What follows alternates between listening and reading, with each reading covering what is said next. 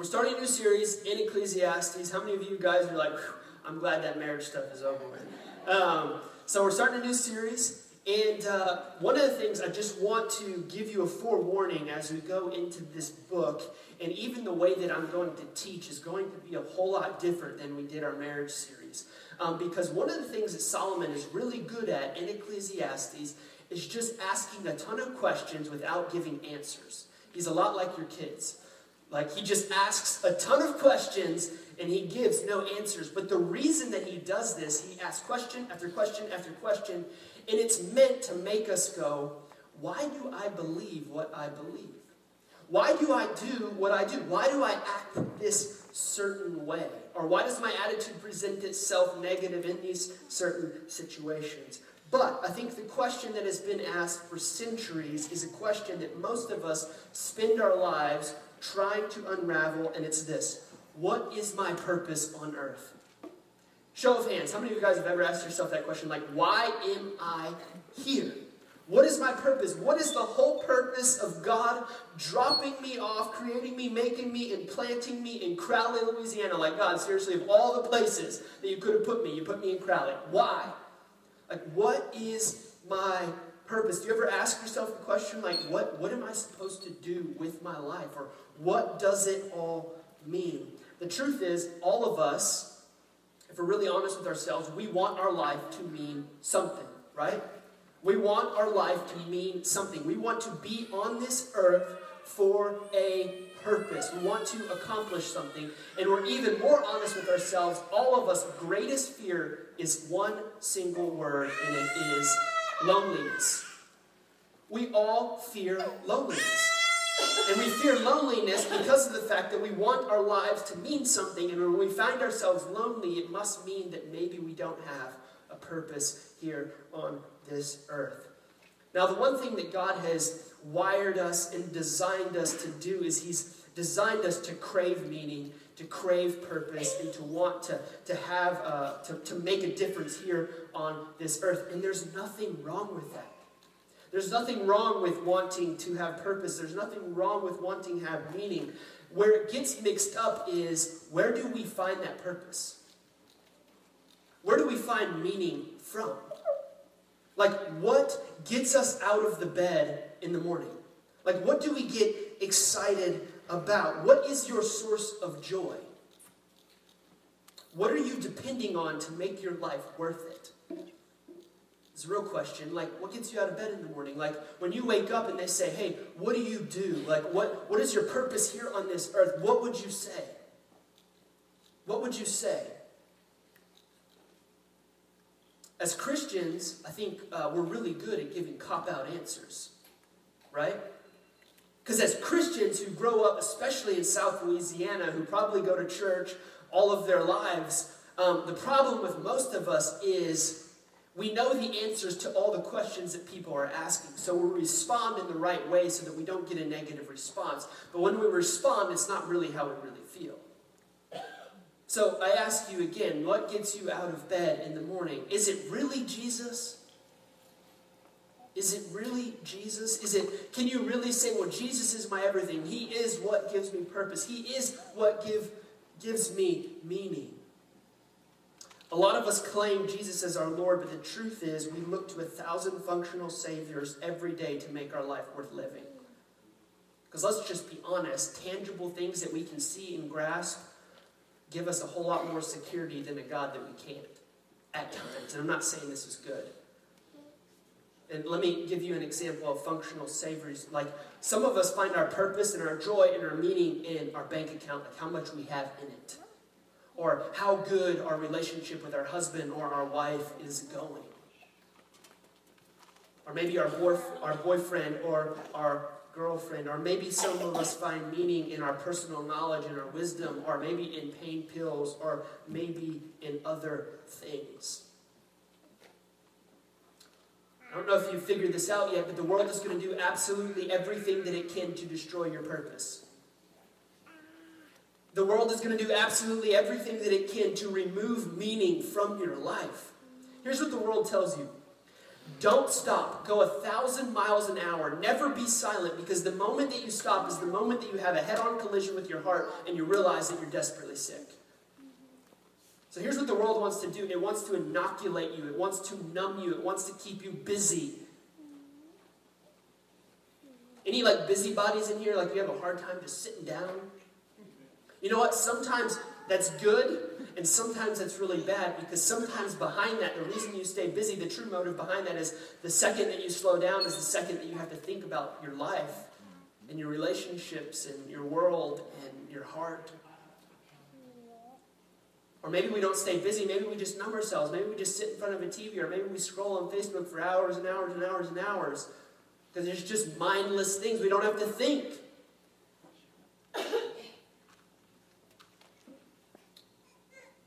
But the truth is, there's got to be more to life than what we see, right? There's got to be more to life than just getting out of the bed in the morning, grabbing a cup of coffee, getting kids ready, changing poopy diapers, and going to work and coming back and doing it all over again. There has to be more to life than that. But the truth is, a lot of us spend our lives trying to secure something that Jesus has already secured for us.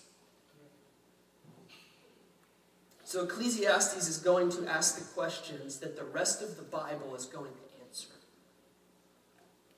Ecclesiastes is all about Solomon. He's at the end of his life, and he's looking over his life, and he's saying, hey, everything under the sun, meaning here on this world, this is why we're calling this series Under the Sun, everything under the sun, everything in this world, without Christ, it means absolutely nothing. He says, I've searched my entire life to try to find meaning under the sun, to try to find purpose here on this earth, in relationships, in possessions, in all these things, and I've come to find that none of them give me purpose and meaning like Jesus does. So, for sake of time, I'm going to real quick just give you an overview of Ecclesiastes chapter 1. Because in Ecclesiastes chapter 1, Solomon is going to go on this rant. He's just going to kind of say what he feels. Anybody ever do that? Like that person looks at you and you're like, oh fuck, they're about to get it. Anybody ever do that? Like you just go on a rant? That's what Solomon is going to do in chapter 1. And basically he goes on this rant and he says, life is vanity.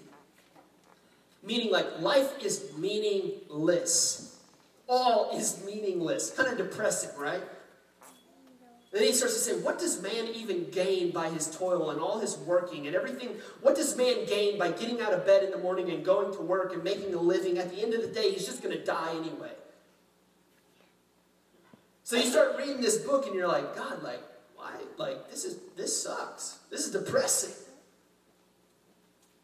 So what does Solomon all mean? What does he mean? Is he saying that we should just give up and die? No, that's not what he's saying at all. The Bible, if you don't realize this, it's one story in 3 parts. One story in 3 parts. God made all things good, everything was good. Food, animals, trees, everything. Everything was good. Then the second part, we broke it all. We broke it all. And then the third part of the Bible is God sending Jesus to come and rescue us. God sending Jesus to come and rescue us. So what Solomon is looking at in the book of Ecclesiastes, he's looking at a world without Christ. He's saying everything is vanity and everything is meaningless if the purpose of your life is just what you see here on this earth. Outside of Christ, nothing matters. Outside of Christ, nothing matters. Do you ever find yourself on a quest for meaning? For purpose? Do you ever wake up in the morning and just go why? What am I doing? Another 2-week hitch and then coming back and I'm off. And then do it all over again. What is the purpose of all of this? We're all searching. Solomon is explaining a life in a broken world and saying, if this life is all we have, then it's vanity, then it's meaningless. Guys, you can relate with me on this, and maybe you've seen this in the workforce, so let me give you an example. You can work your fingers to the bone only to have some young guy come behind you and screw it all up. Anybody know what I'm talking about? Like maybe you get out on the rig and you've been doing this for 30 years. And you're building the project and you're doing it and it's all right. And you have some young guy, he's been in the workforce for maybe 6 months. He's like, well, what you really need to do is you need to tighten that screw. And you're like, dude, I'll slap you silly. I've been doing this for 30 years. I mean, think about it this way. You can build your whole life. You can save up your money and say, hey, I'm going to leave a legacy for my grandkids and my future grandkids. All the money that you work for, you will one day die and you will not possess any of it. None of it. So this is what Solomon's saying. He's saying we can work, we can toil, we can do all these things, but life is meaningless without Christ. Because the truth is, all of our work and all of our striving will one day cease, and the only thing that's going to matter in this life is our relationship with Jesus. Because I don't know if you realize this or not, but we're eternal beings. Like this life under the sun is not all we have. There is life after death. And that, in reality, is all that matters. So the main theme of this entire series that's woven all throughout the book of Ecclesiastes is this: you can have everything and still have nothing if Jesus is not your everything. You can have everything and still have nothing if Jesus is not your everything. Because Solomon, he was the richest, wisest human being that ever walked the face of the earth. The Bible says there is no man, even in the modern day, that will be able to match his wisdom or his wealth. Although he was full of wisdom and wealth, his heart began to grow weary. There is a God-shaped hole in his heart. And they use those words very specifically. There is a God-shaped hole in the heart of every human being. And if we are trying to fill it with something else other than God, it doesn't fit. Simple example. I have a 1-year-old. You know those games where they take the triangle and you're like, put it in the circle. And they have the star and you're like, put it in the moon. Well, he has no concept. He has a triangle and he's like, go in the circle spot. It doesn't work.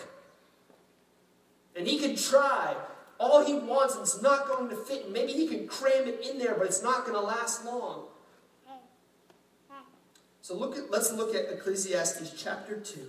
And this is where we're going to pick this up. Chapter 2, verse 1. It's going to be on the screen if you don't have a Bible. If you want to turn with me, you can. Ecclesiastes chapter 2, verse 1.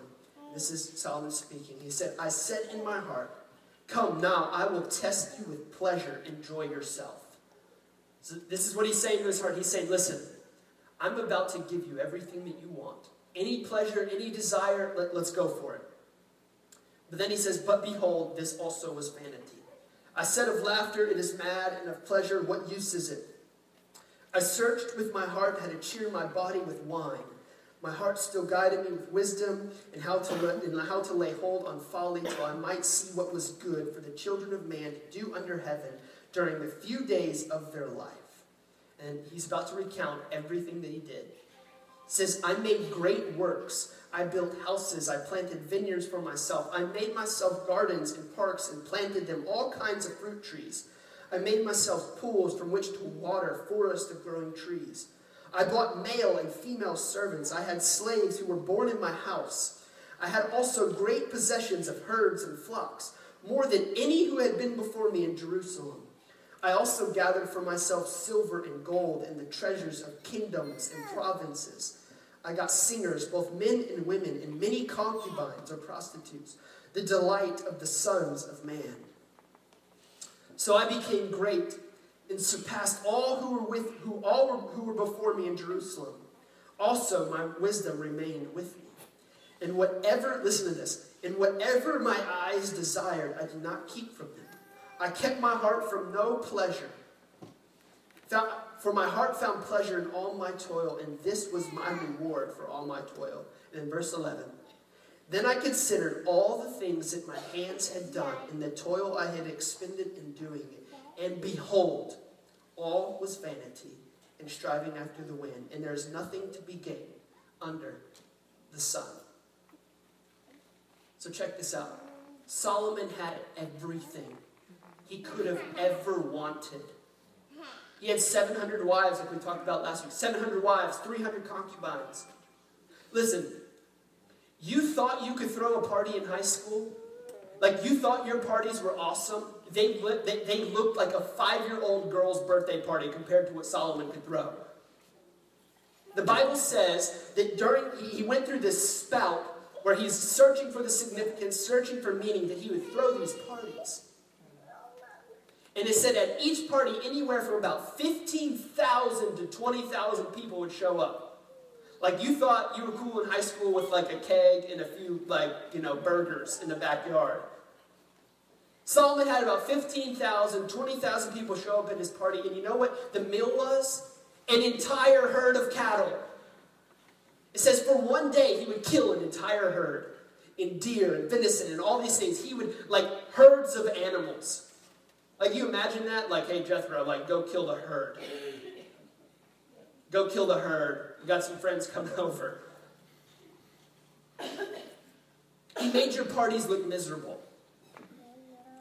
He made your parties look miserable. This guy knew how to party. He knew how to throw down. And then it says after he began to party, he was miserable. So he took upon himself servants. He's like, man, I don't want to wash the dishes anymore. I'm just going to hire somebody to do it. I don't want to clean my house anymore, so I'm going to hire somebody to do it. You know what? I don't even feel like getting dressed by myself anymore. Hey, can you put my jacket on for me? He had enough money to last him lifetimes. Whatever his eyes desired, he took it. He kept his heart from no pleasure. And even after all of his achievements, possessions, and great parties, he still declares he's miserable. He's miserable. Listen, you can have everything that this world has to offer and still have nothing if you don't have Jesus. Like whatever you think that you need to get you to that place of happiness, it is nothing in comparison to Christ. There's nothing to be gained under the sun. There's nothing this world has to offer that will ever fill your cravings for purpose or meaning. Think about it this way. Those of you that spend hours and hours on sculpting your body and working out, is it perfect yet? Nope. Those of you that crave knowledge and read, like, do you have all the wisdom of the ages yet? No. Some of you are like, man, I'm still trying to get through one book, and I'm 50 years old. Those who struggle with alcoholism or addiction, has it given you the high that you needed yet to say, man, I just got so high I don't have the cravings anymore? Has it given you what you're looking for? No. There is nothing under the sun that is going to give you what you look for other than Jesus. If our pursuits here on this earth are what we live for, then it's meaningless. So here's the good news. Like I said earlier, Ecclesiastes is going to raise all the questions, and the rest of the Bible is going to answer them. So here's the good news. John 4:14. But whoever drinks of the water that I will give, he will never be thirsty again.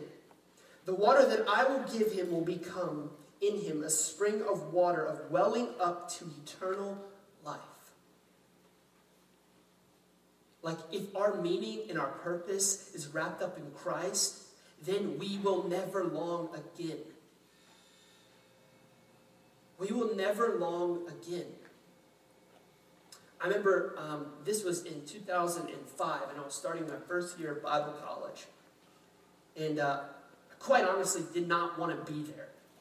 I had a longtime girlfriend, which is my wife now. And I knew that going there that there would be a lot of just discommunication because you get involved in all kinds of things and work and all that stuff. And so I didn't really want to be there. And I remember the first 3-4 months were just absolutely miserable because I did absolutely everything that I could to find purpose and meaning outside of Christ. Like, hey, maybe I can find purpose in getting really smart. Or, hey, maybe I can find purpose in, at that time I'm working on video stuff. If I can get really good at this, then people will know that my life is significant and I can be really good at a skill.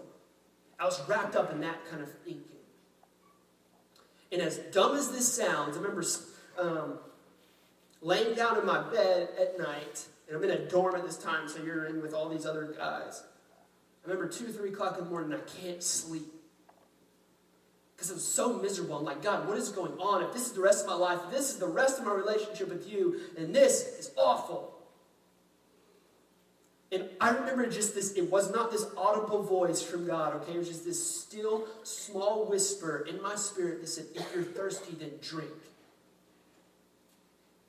If you're thirsty, then just drink. So, listen, so many times in Christianity, in church, and even in our relationship with Jesus, we try to make it so complicated. Like, listen, if you are looking for something, if you're looking for purpose, if you're looking for meaning, you're really thirsty right now. And the only way that you're going to find any significance, the only way that you're going to satisfy that desire is what John 4:14 says, but whoever drinks of the water that I will give will never be thirsty again. You'll never be thirsty again. Listen, there is no shopping bag that is going to give you the high that you need and going to carry you out for years to come. There is no car that is going to give you some purpose or meaning and satisfaction. Here's the thing about new stuff. When you get new stuff, what happens? Like, for a few days, you're like, man, this is awesome. And then you have a commercial that comes on TV. Hey, that car you just bought, it's totally outdone. We just made this one. Are you serious? Apple's notorious for this. Hey, we just came out with the iPhone 6. Yes! Just kidding, we came out with the iPhone 7. Why? What are they doing? They're playing on you. What you have is not enough. You need more, you need more, you need more, you need more.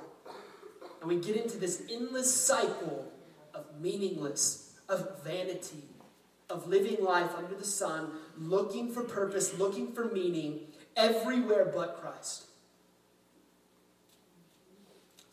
Meaning is unattainable outside of Christ. Because here's the truth. People live, people die. We save money, we spend money, we build businesses, and we hand them over to the next generation. Everything that you work for here under the sun will one day pass away and will mean nothing. And I don't say that to be depressing. I say that I want you to get into the reality of this life is so short, and the only thing that you can hold on to is Christ.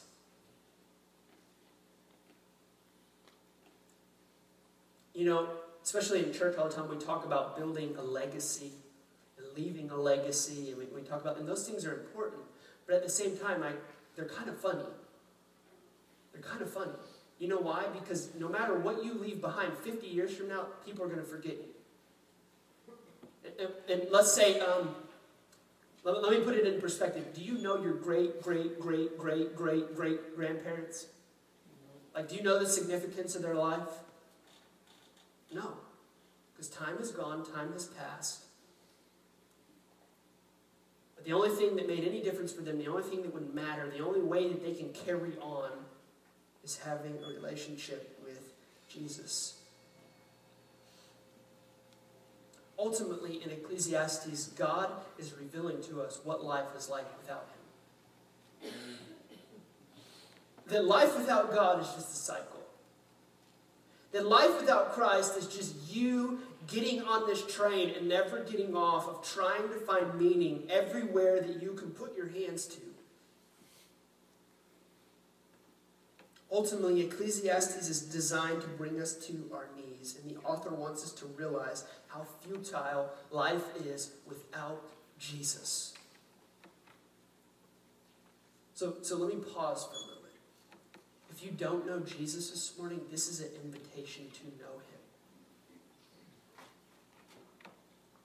Because let me tell you something. All of your pursuits, everything that you're looking for to find meaning in that boy, in that girl, in that relationship, in that security of that money in your bank account, all those things are futile if you do not have Christ. They cannot sustain you. You know why? Because we're flawed beings. We're fallen beings.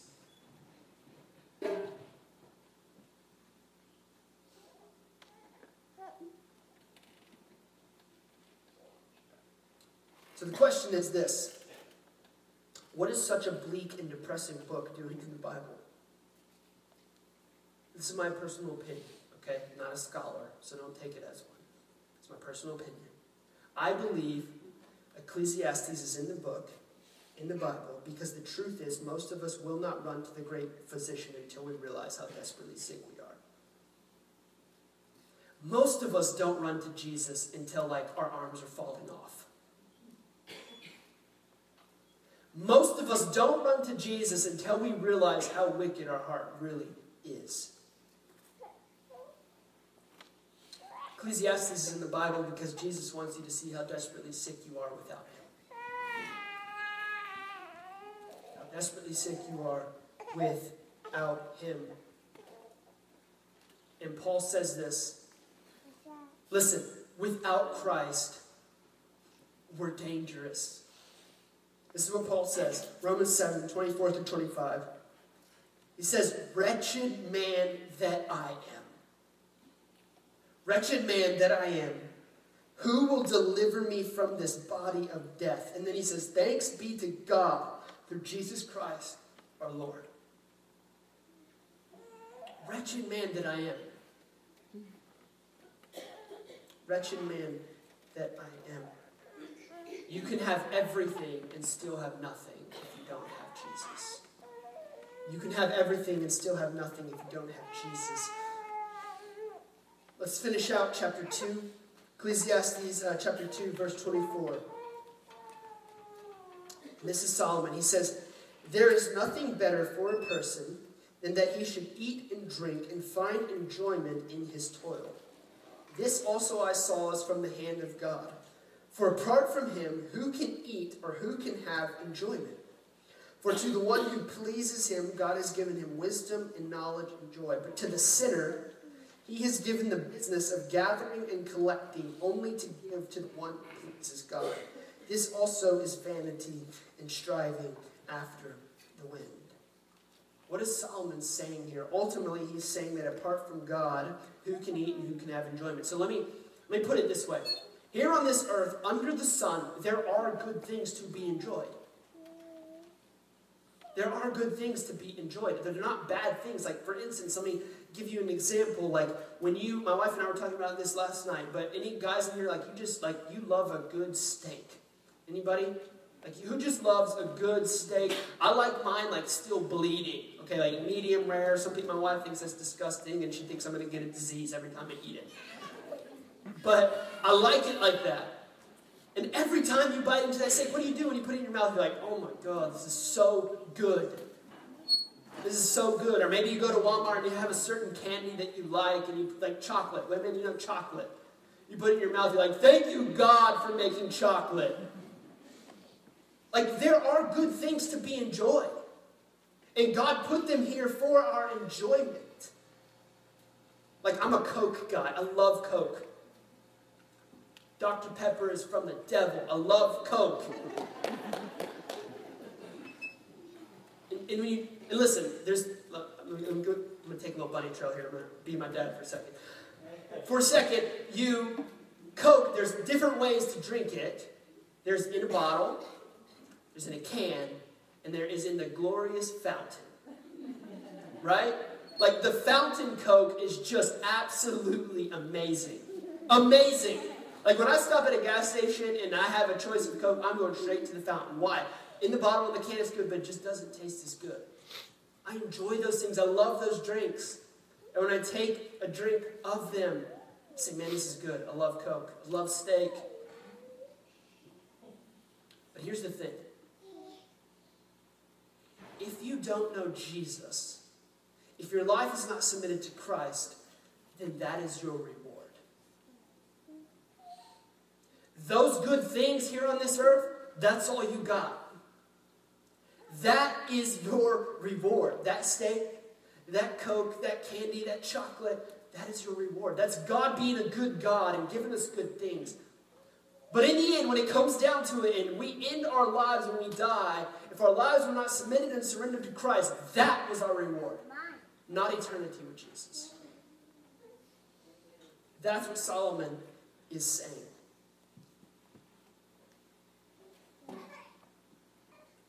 But remember, whoever drinks of the water that I will give him will never be thirsty again. Will never be thirsty again. Blaise Pascal, he was a French kind of philosopher, and he said this. He said, we're all disinherited princes. Meaning this, that remember I told you in the very beginning that the Bible was one story in 3 parts. So it was God made everything good, we broke it all, and then Jesus came to fix it. Well, at one time, we were all meant to be with Jesus. Like there was going to be no sin. There was going to be no fall. And we belong to Christ. All of us in here belong to Christ. It's the reason that we're constantly searching. It's the reason that we're constantly pursuing meaning and purpose. It's this disinherited prince. Like we know we belong to Christ. We know that he is ours. And we know that we should give our lives and surrender and submit to him. And it's why we keep searching. And I think the best story of this is the prodigal son. So the prodigal son, if you have never heard the story in the Bible, he basically goes to his father and he says, hey, listen, Dad, I know you have an inheritance for me. I want it now. And so the dad goes, okay, I'll give it to you now. You just need to be wise with it. So he takes it. And he goes to Vegas. He takes his inheritance, and the Bible says he squanders it. He spends it on gambling. He spends it on just pleasure, on women, on all these things. And then he finds himself eating with pigs because he has nothing left. And the only thought that he has is going, man, my father's servants have it better than I do. So you know what his thought is? He says, I need to go back to my father to find any kind of purpose and any kind of meaning. And here's what's interesting.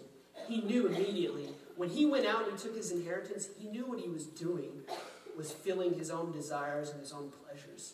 And when he came to the end of himself, when he realized he was desperately sick, he realized the only purpose and the only meaning that he could find is by going back to the Father. Here's the interesting thing that I love about this story. It's been preached a million times. But when he goes back to the Father, does his Father go, son, I can't believe you blew it. No. It says he takes off his robe, he puts it on his son, he takes off his rings, he gives it to his son, and he tells the servants, he says, go kill the best lamb. We're going to party tonight. My son is back. See, that's the response to the Father. Like, if you've been living in the world, if you've been trying to find meaning and purpose outside of Jesus, when you come to Christ, it's not like he just slaps you upside the face and he's like, what have you been doing? He loves you. He brings you in. He says, I want you to be a part of the family. There's grace for you. There's mercy for you. Solomon had it all, and he was miserable. Deep down we know the meaning can never be found in our futile efforts, in our searching with anything under the sun. Because the truth is, under the sun, that blank will never be filled in. Like, whatever that blank is for you, like if you say, okay, once I get this, then I will really be happy. No, you won't. Because once you get it, now there's a new blank. Okay, I got the car. Okay, now what do? You start longing for something else. Under the sun, the blank will always be empty, and you're always going to be trying to fill it with just meaningless stuff.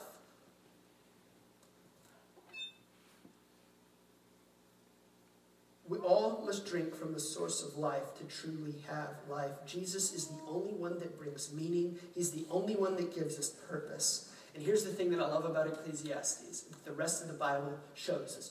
We may be under the sun, but God is beyond the sun.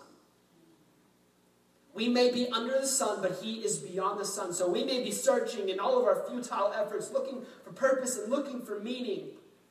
And maybe one day we come to the end of ourselves and we say, what am I doing? In that moment, whenever you're ready to surrender and submit, you have to know that your Father is loving and says, come home. He doesn't look at you and say, okay, you know what? I really want you home, but you know what? You need to clean yourself up a little bit. No, as you are, right now. With your burdens, with your junk, with your stuff, come. Come. The only thing in this life that matters, the only thing that matters is Jesus. You can have everything and still have nothing if Jesus is not your everything. You can have everything. Let that sink in. Let that sink in. Women, there's no amount of makeup. There's no amount of clothes. There's no amount of shopping. There's no amount of how well-behaved your kids are that is going to give you the purpose and the longing that you so desire. There is no man on the face of this earth that can give you what you need. And listen to me, women, if you're looking for your man to be that all in all, you're putting a crushing weight on them that they can never fulfill. You know why? They're not God. They're flawed. They're going to hurt you. Men, there is no amount of toughness. There is no amount of pride and persona that you can give off. There's no job or position at work or social status that is going to give you the longing and meaning that you so desire. Jesus is the only one that can do that. And listen, church, I'm not saying all this stuff because I have it all down packed and figured out. There are times in my own life when I have to catch myself and go, what? Hold on. I'm searching for meaning outside of Christ. I'm searching for meaning outside of Christ. But listen, it's when we come back and we say, okay, God, I'm in a fight. And in a fight, sometimes you bleed. And sometimes you get hurt. But I'm going to keep going. Because if I stop, that's how I lose. Remember, we're in a race. It's not how you start. It's how you finish. Right? So I don't care what your past is. I would go as far as to Jesus doesn't either. Listen, he comforts you for what you've been through, and he wants to help you get out of that, but he's not looking at it as a condition. I can't help you because you've done this. No, whatever it is, come to him. Come to him. You can have everything and have nothing if Jesus is not your everything. Let's pray. Father, we thank you for who you are. God, we pray that this morning, God, that these would not just be words, but God, that this book would truly come alive to us. God, that your Spirit would speak to us and convict us and challenge us. God, that we would go home asking ourselves deep questions. Maybe even questions like, God, are you really what gets me out of bed in the morning? Am I wrapping my purpose and my meaning up in who you are and what you've done? Or am I trying to find it in 1,000 other functional saviors? God, we thank you for sending your Son. God, we thank you for the cross. God, we thank you for redemption. We thank you for grace. In Jesus' name.